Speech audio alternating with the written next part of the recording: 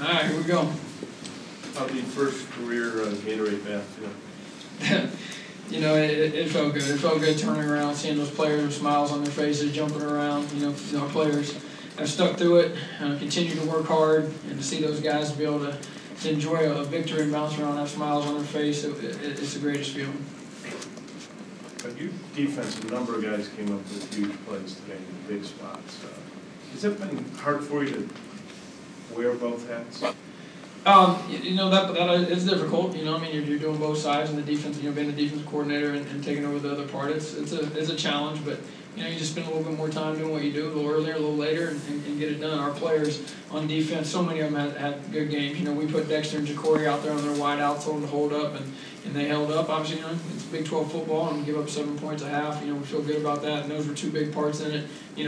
Victor Simmons had some plays, Michael Reynolds. We went in this game with 5 defensive linemen, and those 5 guys played the whole game amongst the 5 of them. Couldn't be more proud of those guys and the effort they gave.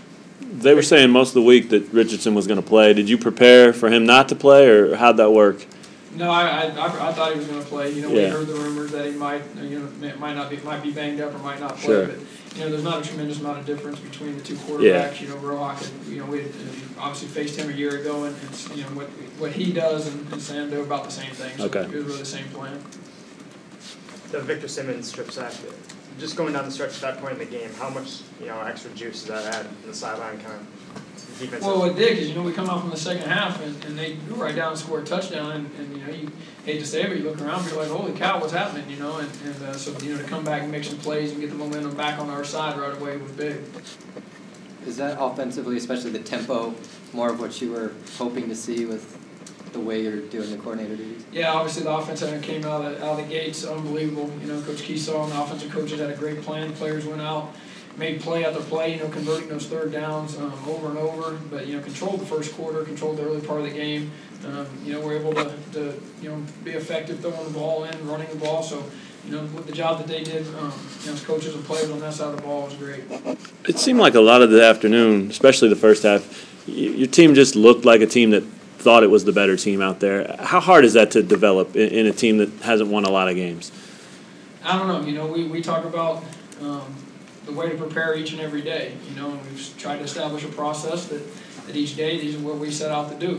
We don't really worry about the end of it. We worry about taking care of what's the most important thing to get done that day and keep building it. I think the players are starting to understand that if we execute and do what we do, that it gives us a chance to win. Cummings came out of the game first half. Something along his shoulder, something wrong with his shoulder, but they brought him in, did some precautionary looks at him, and obviously he was fine. Can you talk about Michael's game and how he handled the offense today? He does. I've been saying this for 4 weeks now. How much I respect the young man's mental and physical toughness. He continues to demonstrate it over and over again. He's a leader in the huddle. He's a guy that has a presence about him that gives you confidence. When he goes on the field, Mike's one of those guys that you just makes you believe he's going to get it done. Did Tony just have a little more room than he usually has today? No, he didn't, and I think they were able to get him on the perimeter a little bit.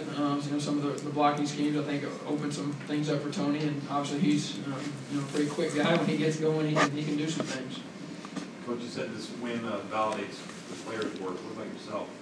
You can run in here, tough situation, and making some changes and doing some things, and now you get to see a little success out of that. Well, I've had tremendous help along the way. There's so many people in this program that bend over backwards to help our program, from administration to, the students, people, the managers, everyone across the board. We have so much help that it makes it a pleasure to come to work every day. We all work extremely hard, all the coaches, everyone. And, this is a true program win. We saw the scene on the field. How about the locker room? Yeah, it was awesome. It was great. It was so great to be able to see those kids be able to jump around and celebrate and just smile and be happy. Smile and be happy. It was a lot of fun in them. Coach, earlier in your career when you were an assistant coach, you saw goalposts, come down here seemingly on a regular basis. What's it like to have, the first one where you can say, yeah, that was mine? Well, I hope we get to where we win enough games that it's what we expect to do. How about the impact on this outcome for your job candidacy here? like I've talked from the beginning on that question, and I keep referring to it. We got a great, unbelievable athletic director who understands football, understands this program. When this thing is all over, he's going to make the best decision for the University of Kansas, and we're all going to support it. Clint, when Ben and Keon had grabbed the Gatorade bucket and were kind of holding it there for a while, did somebody come up to you and give you a little bit of a heads up, or how does that work? Well, I would have wanted to be prepared, but we ended up with the dang situation where we got to put the punt team back out there. And the previous time we put the punt team out there, we looked like clowns and have 10 guys on the field, guy run out late and get a block. So I was a little bit worried about that, to be honest. So, they caught me by surprise because of the punt situation. Were you planning on calling that timeout anyways, or just get the guys settled out? Yeah, because we needed to discuss the punt. The previous one they had tipped, so we were just going to run the clock down and make sure we were all set on punt team and had all the appropriate max protection things covered. You already talked about the momentum that Victor's forced fumble and everything kind of brought back to your side, but they're driving and they have the chance to make it 24-17 or more. Did you have to settle anybody down then and remind them that you were ahead or anything like that? No, I think in our huddles and our defensive huddles, offensive huddles, the kids just kept talking about, hey, let's go out and do what we do. We know we can get these stops. We know we can cover. We know we can play our gaps. We know we can, play our defense. And so there was never really panic. We have a pretty good veteran group of guys in there. They understand what's happening, and more we just talk about the previous set, the plays that hit us, the plays that hurt us, and how to fix them. You mentioned the play cornerbacks earlier and how you guys were able to really put them out of the hits. This is a group of receivers that presents some obstacles. They can do some things out there that are a little bit unique. What was it that you guys saw in the week leading up that made you feel like you could isolate a little bit and take some risk with your coverage? Well, just honestly, just having faith in those two young men. Jacory and Dexter play very well. We felt that they could hold up. Iowa State has two big guys on the outside. Two good receivers, but Dex and Jacory both have good size to them, so we felt we had a good matchup. And with Bibbs on the inside, we need to pay some attention to him. They're a little extra pride for you, especially in those fourth and goal stops. You got two of them in the fourth quarter there, and I mean, they could have both of those and you still win the game. But it looked like getting those stops meant something. Well, it does. I mean, you let a team drive down. Obviously, there's a lot more pride in getting a 3 and out, but they did drive down there. They got there, and anytime you can get a fourth down stop, hold the team to 4 downs, and get a stop, it just kind of proves that the defense is continuing to fight the whole time. So what's kept you and the staff kind of just believing in this team? There were some bad outcomes earlier in the year, but it just seems like there's been improvement along the way. And what had you convinced that this was an improving team? Well, they never come to practice not ready to work. Every day when we go out there, we group up before we take the field. We run on the field, and no matter what you think, how their mood's going to be that day, they just keep fighting back. They're a resilient group of young men, and so they almost, if you ever did want to quit, they wouldn't let you. I don't think our players are every day they take the field, they just keep bouncing back, keep having energy, and keep having enthusiasm, and keep working. And and we have a professional coaching staff. Those guys understand the jobs, and that it's about giving these young men a chance to win. But it's really our players don't allow us to. They just keep fighting. Would that seem unusual given that they've had to deal with 2 head coaches in a single year? I don't know. We've done a lot of things to try and get them to understand how special it is to play football at the University of Kansas, how special it is to have that Jayhawk on the side of your helmet. We've had a lot of people talk to them about how much support there is for them outside of the program, for former players, the boosters, all that.